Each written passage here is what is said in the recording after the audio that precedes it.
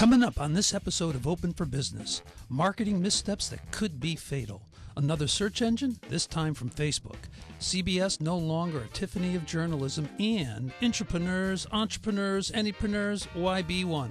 All that and more next on episode 64 of Open for Business.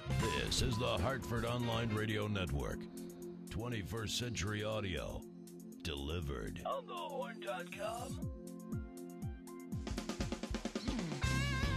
Bandwidth for On the Horn is provided by Amazon S3 servers. Amazon S3 is storage over the internet. You can retrieve any amount of data at any time from anywhere on the web. Highly scalable, reliable, secure, fast, and inexpensive. All from a name you trust, Amazon. For more information about Amazon S3 storage, visit aws.amazon.com. Hi, everybody.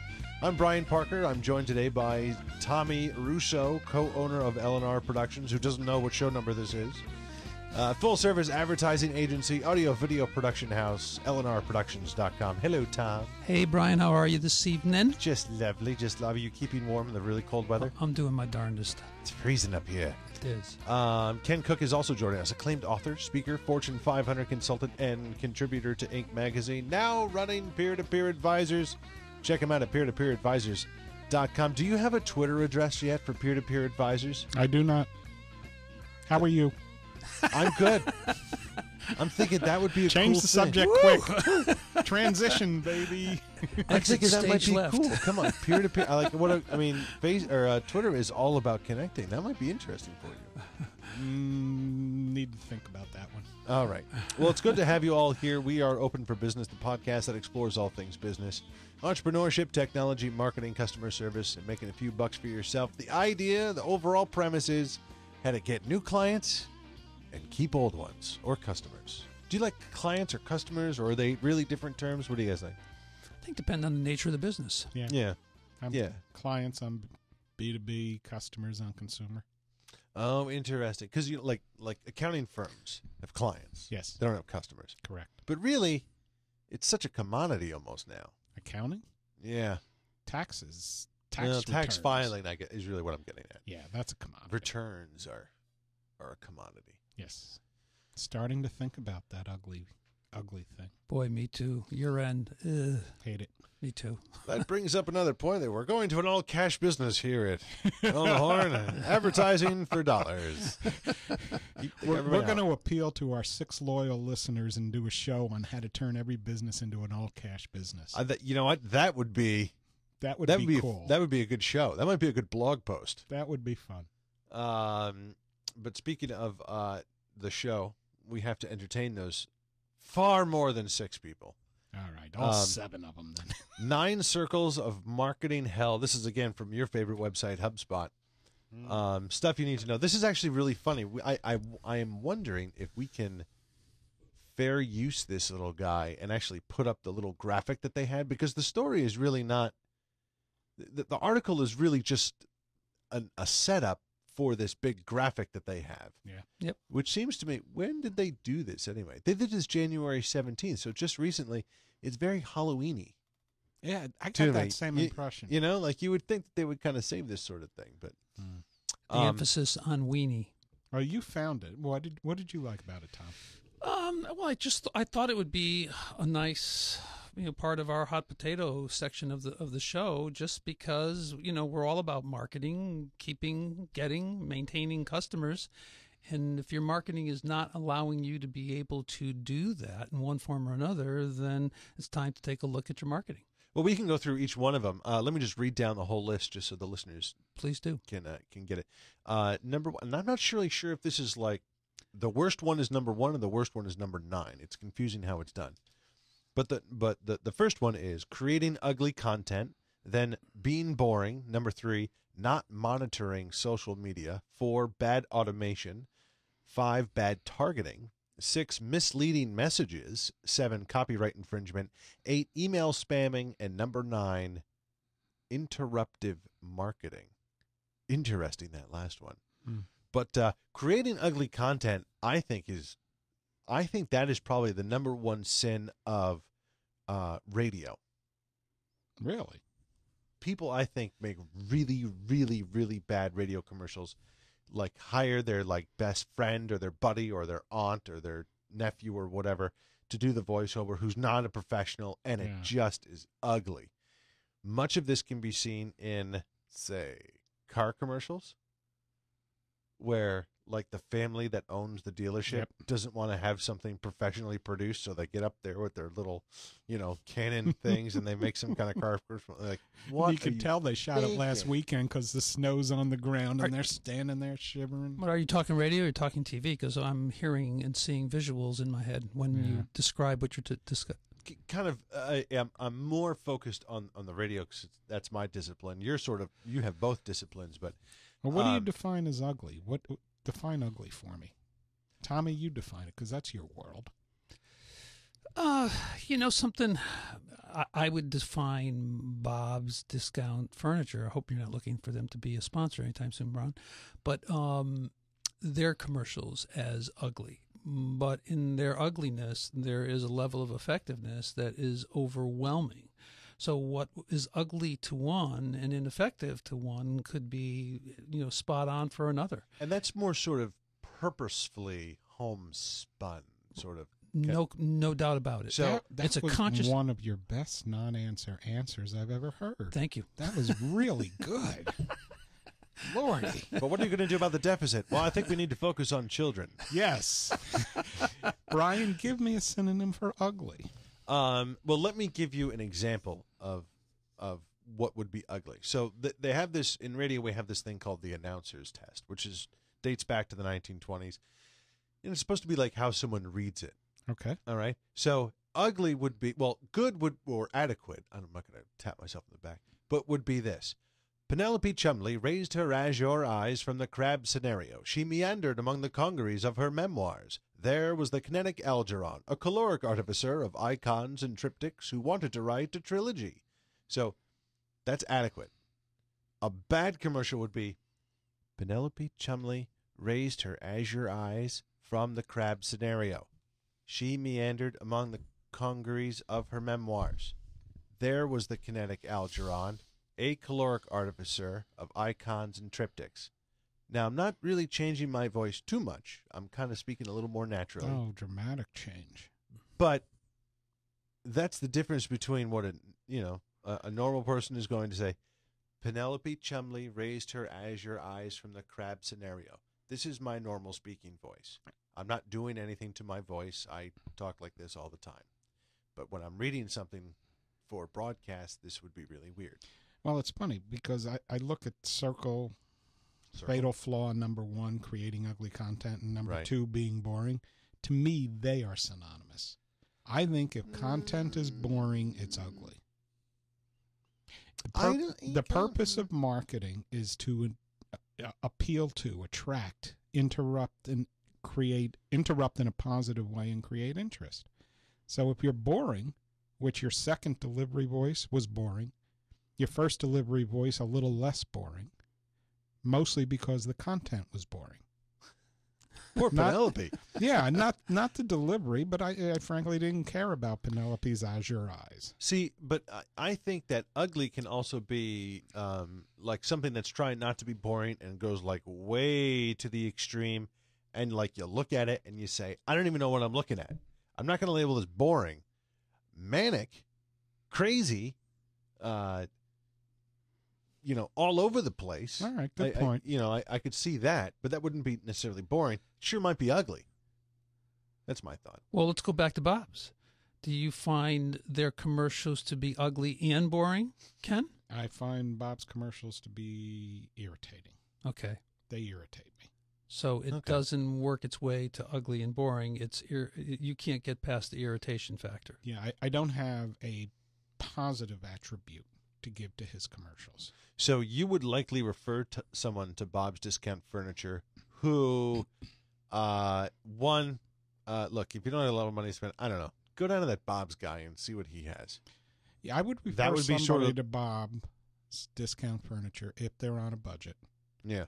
And with a disclaimer, ignore the commercials.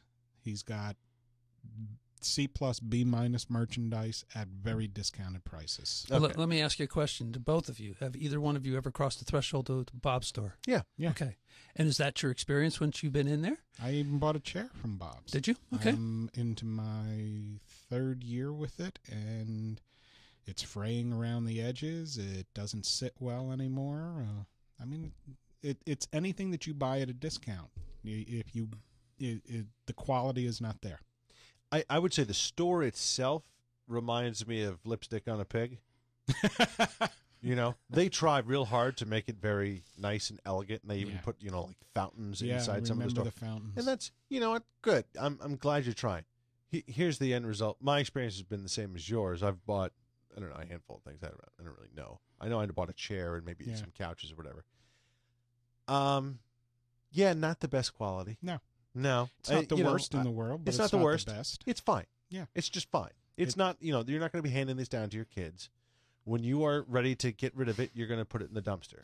You walk to Walmart, you don't expect the highest quality merchandise, whether it's you can get some brand names in there at good prices, but if you went in to buy a golf shirt at Walmart and spent $12.99, it's not the best looking shirt. It doesn't fit the best, but you can go out and play the local muni in it and do just fine.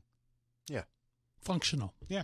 There you go. That's what it is. It's functional at a fair price. At a Yeah. fair price. He doesn't, I mean, it's not really that discounted. I mean, Yeah, it's I not don't like think you so walk either. in there with like $200 and you're golden, but a fair price. And I think the thing about this article on the 9 circles of marketing hell, it's basic stuff.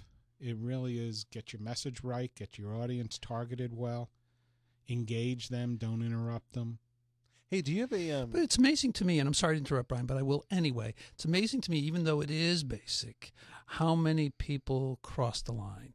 And, you know, you talked about radio, we talked about TV, but another industry that is abused and used time in and time out is the billboard industry. Talk about ugly presentations Oh, gosh, on the billboards. highway billboards?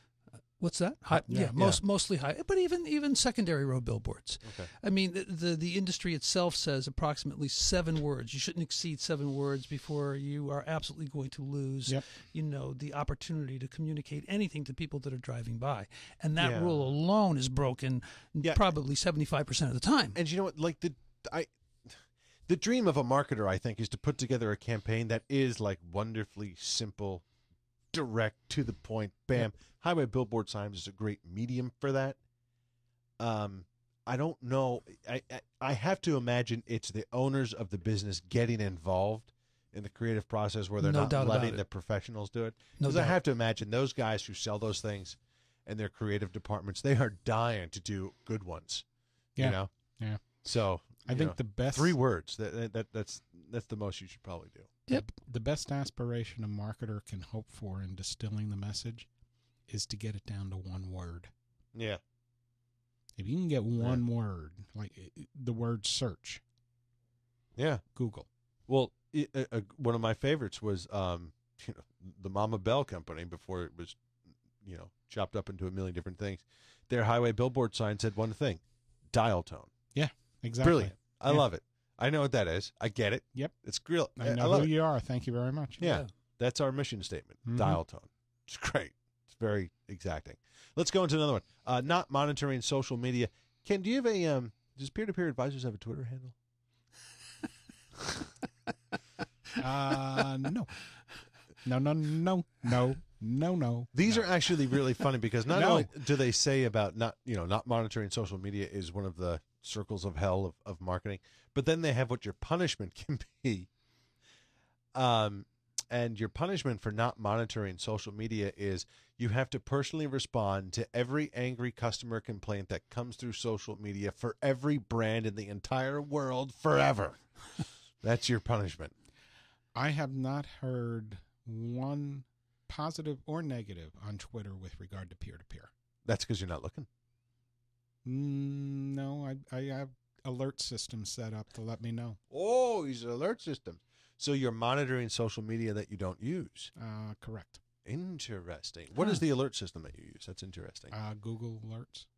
Oh, Google Alerts will say, hey, do you want us to monitor Twitter for you? Google Alerts will tell me when the name peer-to-peer advisors or a variation of it comes up anytime online. That's cool. I Wow. like that.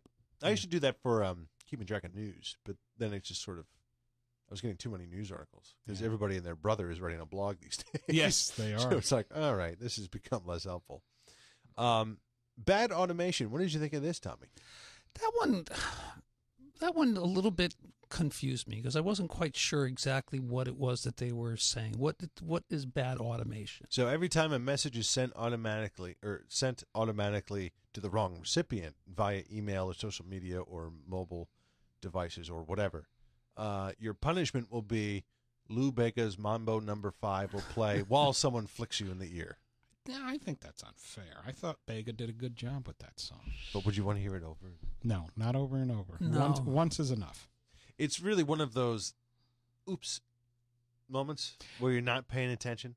I've done it. I did it just the other day. I can't remember. I think I was on Google Plus, hanging out with some folks. But it was one of those little chat things, and I said one thing to another person. I was like, no, that's supposed to go over here. Then you got to go back and apologize. Sorry, that wasn't meant for you. So I'm that would talking to be Joe. their definition of bad automation. Yeah, or is- but well, I don't know if that's their definition, but bad automation is most often traced back to human error. Oh yeah. Yeah, I mean, for me, the one example, I opened up a FeedBlitz account so I could consolidate push feeds of blog entries and other things that I do. And the first time around, I forgot to set the settings on delivery.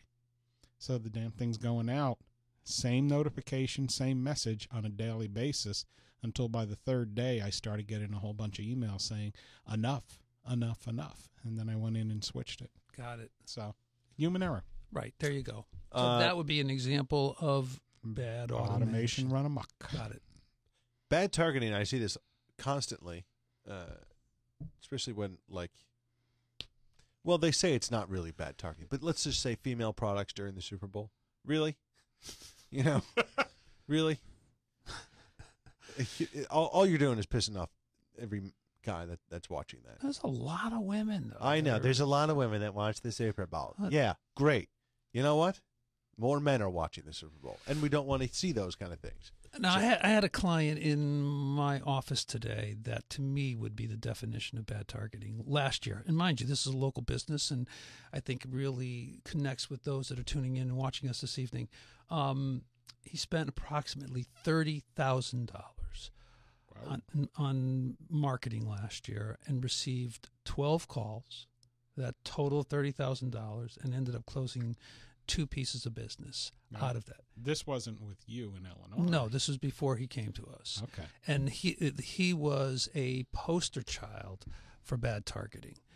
His target is, say, anywhere from 200,000 plus household incomes. He wants to get to women that are 35 to 45 years old. Most of them are stay-at-home moms that are taking the yoga class and maybe have an at-home business that they're occupying, 20% of their time. But these are affluent homes, and he was advertising in Direct Advantage and the Clipper Coupon magazine. Oh, my gosh. Oh my gosh, is right. But, it was a client that was doing it on his own, somewhat run amok, and is coming back and saying, how come I didn't get any results? And He's the best client in the world, though, because he knows who his target is. The worst one is bad targeting when you don't know who you want to target. Amen. Just sort of the blasting out or not targeting, I guess is really what that would be. But to me, that was a definition of, simply bad targeting. Agreed. There it is. And there's lots and lots of people out there that are just, and remember Chris Lytle, Brian? He was a radio sales trainer. It was around for a long time, especially in the 80s and the early 90s. So you may not remember him. But he had a phrase that I absolutely loved, and that was, don't spray and pray. Exactly. And that's what a lot of people do. They spray their advertising dollars around and pray that something is going to work. What's always curious to me is you talk to a lot of small business owners and you ask them, in a good year, how many new clients do you need? Average sale, assuming whatever your average sale dollar is. In a professional services firm, most of them will probably say anywhere between 4 and 10. Makes it a good year. Mm-hmm. and you sit and you think about that, that's not a lot of bigger audience to target. If your message is strong and you have a good value and you need 8 new clients a year, heck, all you need to do is identify probably somewhere between 40 and 60 prospects. And you should be able to close the deals. And that would be just the opposite of spraying and praying. Exactly. That's laser beam marketing. That has to be. And you just ignore everybody else and you basically become a one-to-one marketer. I wonder if that's because they're afraid of, when you do that sort of laser-like or sniper kind of thing, marketing, if you miss, it's on you. Where if it's you spray and pray, oh, this marketing stuff doesn't work. These advertising guys, I don't know what they're talking about. A lot of truth in that. I think it could be about that. Yeah, that's a good point. Really good point. Yeah. Misleading messages. Let me tell you about my I don't know why we're picking on car dealers, but the guy who says, I just want to get you a car loan, which really should be what his phrase is. He actually says, I just want to get you a loan.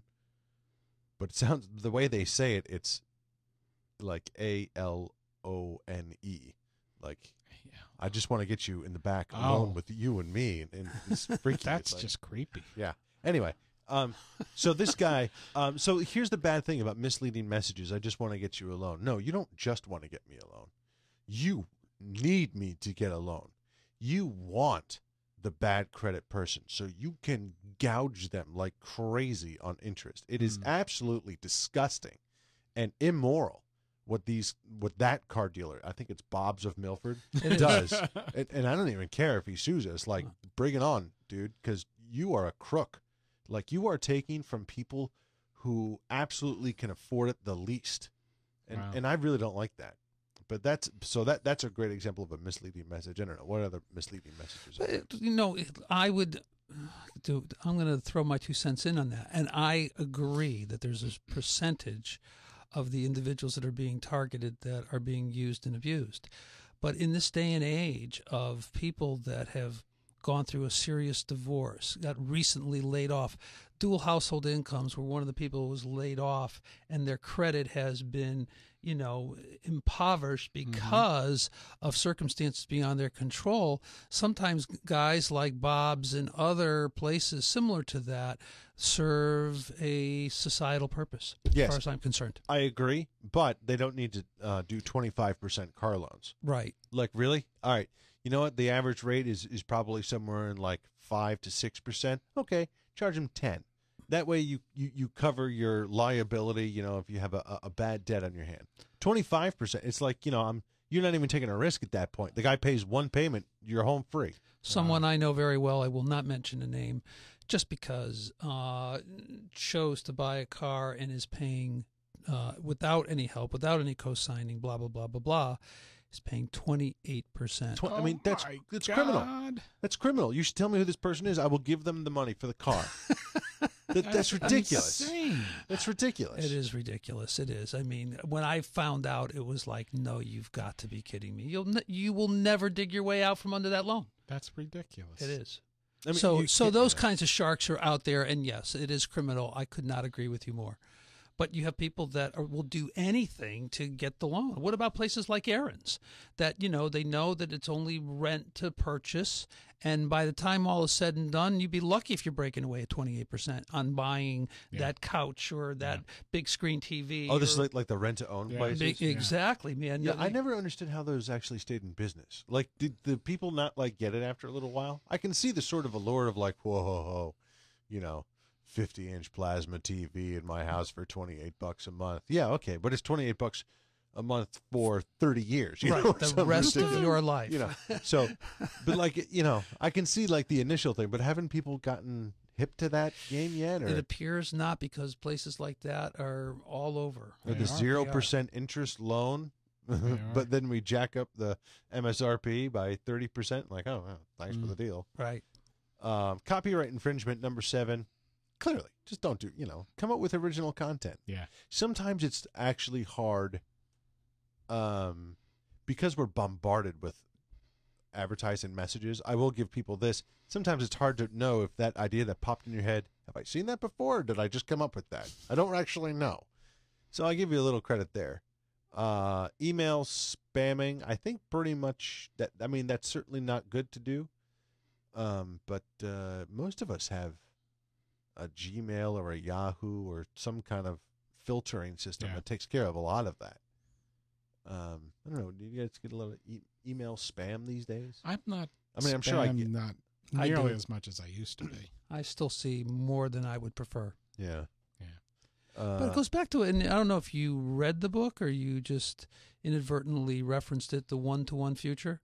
Oh yeah, Great. Peppers and Rogers. Absolutely. Yeah. Great book, right? Yeah. Well, it was a great book. I think in this day and age, and a lot of people, because they're moving so fast, don't take the time to ask permission. I'd like to add you to my email list. Opt in. Yes, exactly. Giving them the chance. And this way they have the right to be able to say yes or no, thank you. I agree. The last one I love is interruptive marketing. Interruptive marketing is, say you're watching television and it's a very lovely show and you're enjoying your show, and then the car commercial, I don't know, there we go again with the car commercial. Then the car commercial comes on and it's like 4 times the volume of what the show is. That's supposed to change. That is, I mean, there are different rules there, but it's tough to enforce but that. But no, but they just that's passed sort it. of interruptive marketing. Or if you are, what else? If you're walking down the street and all of a sudden it's, a bunch of guys come out and say, "Hey, can we tell you about our pamphlet with our really good, cruise ship that wants to take you on a great cruise for free, and all you have to do is listen to our timeshare thing?" That would be interruptive marketing. Like, hey, oh. Well, for me, interruptive marketing is signing up for an online newsletter and not being given the option to say no to marketing pieces or promotion pieces that they want to send out. Because I sign up for some things from some people, and boom, I end up getting anywhere from 1 to 5 emails a week promoting some product or some service that they're offering in addition to the newsletter. And that to me is interruptive. And what I can't understand is you could embed those in the content. You should be able to. I don't understand why. Put the all banner you're up. doing is hurting yourself because people are getting hip to it. I agree. That's what I think. Well, that was kind of a fun discussion. Facebook's graph search is up here. That took way longer than we had anticipated. But Facebook's graph search, have you played around with this yet? I have not. It has not rolled out to my account yet. It has rolled out to some people's account. Have you? I have not. So it hasn't rolled out here. But this is interesting that you can search sort of more casually as you would speak about your contacts on Facebook. Which one of my friends likes Italian food and going for bike rides? And then it will come up with a list. What's a little scary is that they can do that. You know what I mean? I just don't get this. I'm sorry. I don't get why anyone would want a search engine on Facebook for Facebook data only. Well, if you want to say, all right, you know what? I really, I got a few hours over the weekend. I really want to go for a bike ride. Who should I invite for my bike ride? Instead of going through the, 800 people or 800 friends that you have on Facebook, you can say, which one of my friends is, lives near me and enjoys bike riding? Let me ask you, do you think that was the motivation behind the grand poobahs of Facebook? No, I don't think so, too. I think it was for guys to find chicks to date. That's what I think. You think I'm right? I think that was for guys to find chicks to date. I can't even begin to comment on that, but no, I think they're looking for ways to be able somewhere down the road to really monetize this. That's my sense. How? I don't get the model. I'm not sure yet either, but it just doesn't, unless they've run out of cool things to do, in their research and development department. Think of it this way. You have competing search engines that give you access to global information. Everything that's out there is available to you. Right. Now you have a social network that is closed with privacy issues and limited amount of information shared on a person-by-person basis, varying degrees. Some, they'll tell the world about what they ate for breakfast. Others, they'll stop in once a week to see what's going on. And they won't tell anything about themselves. And all they're doing is putting a search engine capability on that base of information. Where's the value? Why? If I want to take a bike ride with somebody, I know who my friends are that ride bikes. If I don't, shame on me. If I want to find out what Italian restaurant to go to in the neighborhood, I know who to talk to. Yeah, I don't need Facebook to figure out what restaurant to eat at. I don't get it. I don't know. It doesn't make sense to me. I mark my words, 6 months down the road, 2 years down the road, there will be a monetization of this search engine component. There is I'm an sure. interesting thing that happened to us it was last week actually, like on Thursday, I think. One of my friends, Michelle Lee, who's the evening anchor at a Fox station down in North Carolina, she and I were chatting back and forth. We were doing a little video conference with some other folks and just saying hello and talking about media stuff. And as it turns out, she had we never became friends on Facebook. We only subscribed to one another. And she had a buddy of ours in the studio with her while she was live. So she said, hey, everybody, take a screenshot for me and send me the thing. So I took a screenshot, just kind of cropped it out, and I was going to send it to her. And for some reason, I had Facebook open, so I typed in Michelle Lee and clicked send message, and it said, if you want to send Michelle Lee a message on Facebook, it'll cost you $100. Pardon me? $100. Really? Yeah. Really? I've never seen that come I up haven't before. either. We have it's on my Facebook wall too. Or you can look at Michelle Lee's. She did a whole thing about it. Then she did a blog post about this, and like Facebook is contacting her, and some guy is all like irate, like, well, that's because you guys weren't friends. It doesn't always cost $100. But I mean, it's clearly like Facebook is just, they're dying for revenue anywhere, and they're testing this. They're testing this. Wait a minute. Circle number 4, bad automation. Yeah, bad automation. Yeah, that's an excellent example. Good of that. segue, Ken. This is a weird story. I don't know if you guys heard about this. CBS removes the Hopper from Best in Show award contest at CES. The CES is the Consumer Electronics Show. It's a very big show every year out in Las Vegas. And CNET, the website CNET that does a lot of blogging and reviews, reviewed all the things. CNET happens to be owned by CBS. Okay. CBS happens to have arrangements with DirecTV, and the Hopper happens to be made by Dish Network. Are we all seeing the conflict here? So CBS Corporate, the head of CBS Corporate, calls down to CNET writers and says, you need to eliminate the Hopper from running, since we're right now in a lawsuit against Dish TV and that box called the Hopper, because it can fast forward through commercials at 30 seconds a clip. Really? So we now, CBS proper is telling CNET that you're going to disqualify them from the CNET Awards. Hopper's response was, Here it comes. a full-page New York Times ad and many other newspapers and magazines saying, Hopper voted best in show at CES asterisk. And then it goes on to explain, what's with the asterisk? We're glad you asked.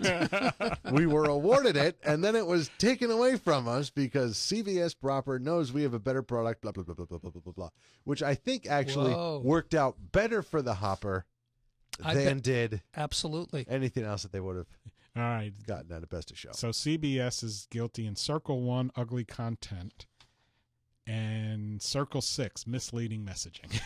Yeah.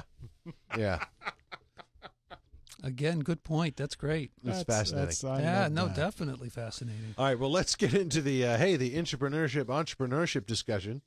Lead the charge on this one, Ken, please. Lead the charge. It came about because I'm perusing articles online, and I see on a compilation site 2 articles right next to each other. One of them, to change a company, you need entrepreneurs, from Fast Company magazine.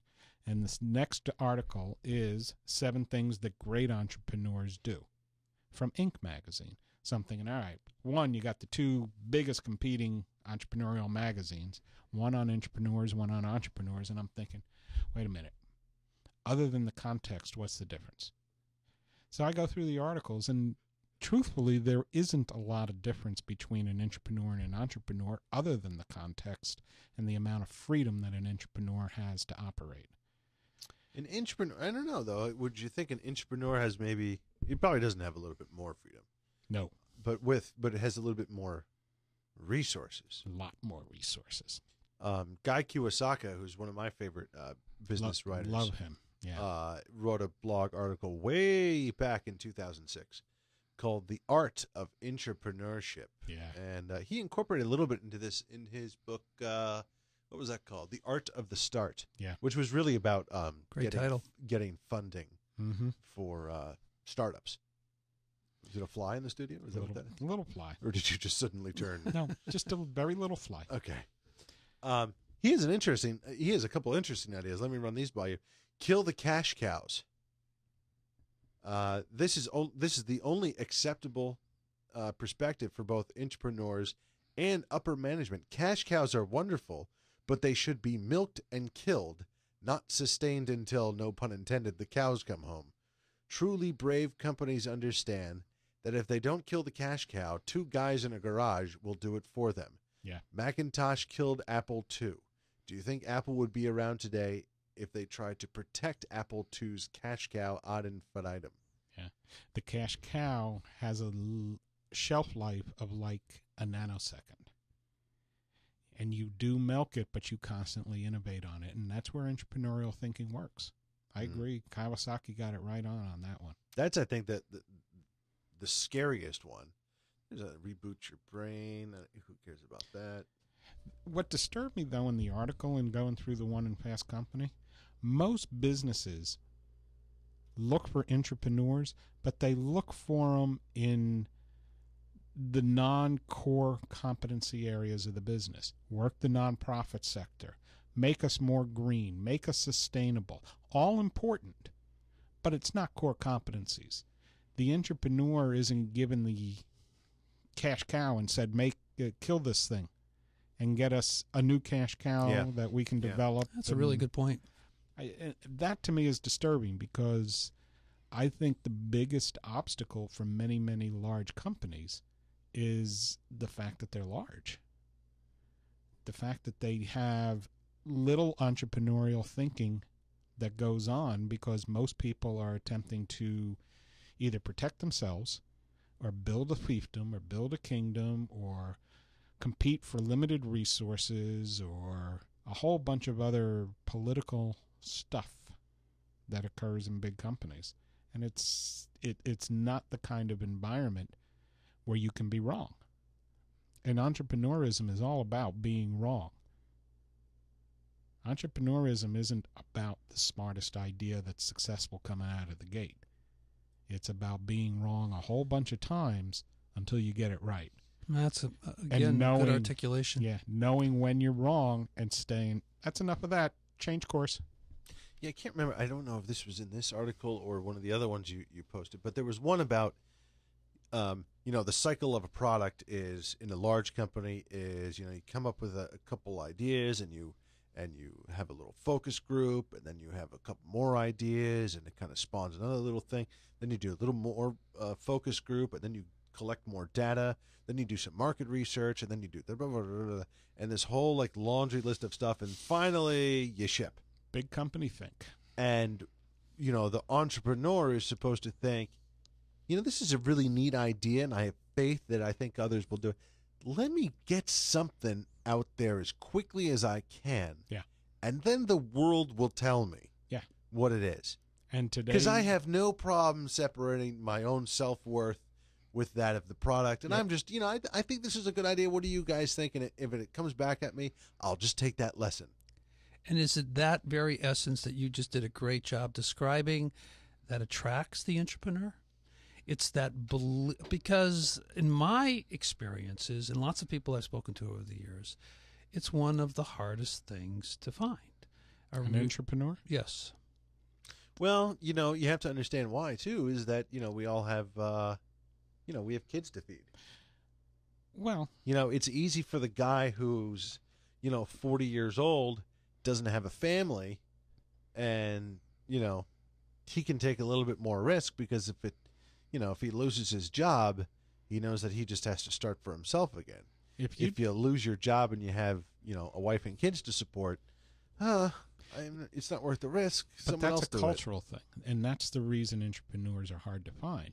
And Yeah. it's mostly because they got, I'll say it in a nice way, they have very poor leadership. Well, that's why I'm saying what Brian just did, he articulated the whole passion of the entrepreneur, seeing the vision, connecting to it. And part of that is it's almost cult-like when you meet someone like that and you pick up that energy from them. You want to be a part of it. You may not be willing to take the risk. You may not be willing to do all the things that the brazen entrepreneur is willing to do. But if it is an energy that I want to be a part of, then you're going to bring me in that door. You want to read a great book on entrepreneurship? Pick up Skunk Works by Ben Rich. Cool title. It is all about the product development division arm, Skunk Works of McDonnell Douglas, Right. and the development of the stealth fighter. Huh. And I mean, just unbelievable the amount of freedom these folks and engineers and sure. designers had. And that's where the leadership comes in. If you want entrepreneurship, you have to give whoever is deemed the entrepreneurial world in your business the freedom to be an entrepreneur, the freedom to make mistakes, the freedom to sit there and say, I've got a $1 million budget, and I'm going to take 10% of that, or $100,000, on this product launch because I think this is worth it, and go. And not worry about the focus groups and not worry about the market research, but say, all right, somebody, give me money for this. Does this work? And if they give you money for it, tell me why. What did you like about it? What do I have to change to make you give me more? And you do it. That's what entrepreneurs do. They figure out the product as they go along, as you accurately described earlier, Brian. They don't sit on market studies. Right. Doesn't work. Hire infected people. Kiyosaki says. Infected with what? That's the drink the Kool-Aid sort of thing. He harkens back to how the heck did he ever get a job at Apple? His last job before Apple was schlepping jewelry. Yeah. But he had a passion for it, and that's why they hired him, which is really kind of cool. Oh, infected with a passion. Right. Got This is an interesting one. He said, put the company first. Here's your first dose of reality. Entrepreneurs must put the company first, not themselves. Mm-hmm. If you put yourself first, then quit, raise capital, and start your own company. You got it. As long as you're an employee, you have to do what's right for the company. Admittedly, many of the people that work in the company are not going to want you to kill the cash cow, but they just don't get it.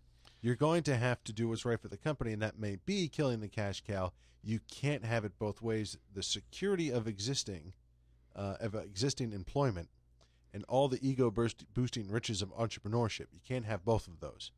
So at the end of the day, you have to deal with the bozo that stood in your way for so many years, might get a lot of the credit for what you did, but you have to put the company first. Is it still good for the company? If this guy picks up a little accolades and whatever, forget it. Who cares? Good for him. Knock himself out.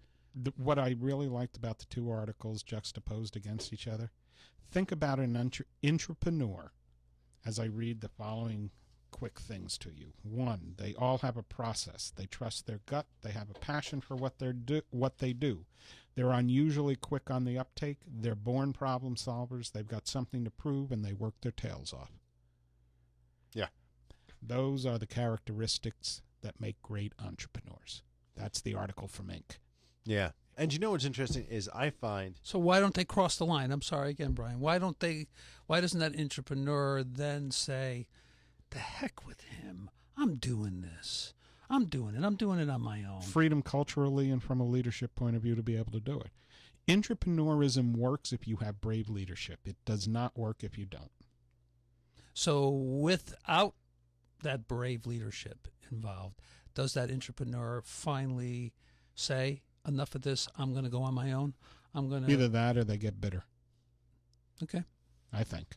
I mean, they become frustrated. Their talents are not used to the best of their ability. They're limited in the contribution they can make to the company. And I got to tell you, it's scary leaving a steady paycheck. Oh, gosh, yeah. You know what I mean? I mean, We do. not that I actually have a steady paycheck, but I mean, I do, but you know. Oh, you have a full cash business, don't you? Yeah. I'm telling you, that lemonade stand. You know, and maybe brilliant. it's a show down the road because I know the clock is ticking here, but it would be really interesting to explore the whole cash cow thing.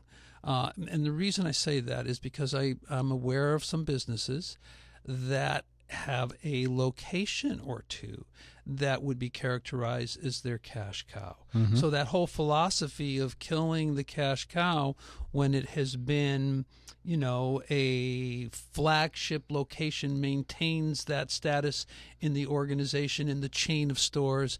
How does that work there? I want to have that conversation, and instead of killing it, I want to reinvent it. Okay, I like that. We could certainly do that. We could certainly do that. I wanted to say one more thing here, just because it was funny. But, you know, you think of like Skunkworks that has, you know, held on for many, many, many, many, many years and has really become its own sort of entity. Kiyosaki says that if you're an entrepreneur and you've developed this little team to work on your idea or whatever it is, when you're done, you have to dismantle the team. He's right.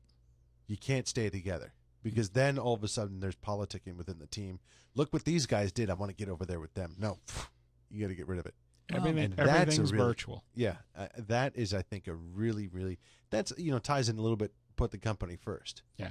Because, you know, you don't want this Definitely. super duper special division, which I don't know, maybe this works for, you know, defense helicopters and planes with Skunkworks, but they certainly didn't dismantle Skunkworks when it was done. No, they just kept reinventing it and putting new blood in. Yeah, which is probably kind of what you have to do. Yeah. All right. This was fun. Definitely. You know, it always is, as it turns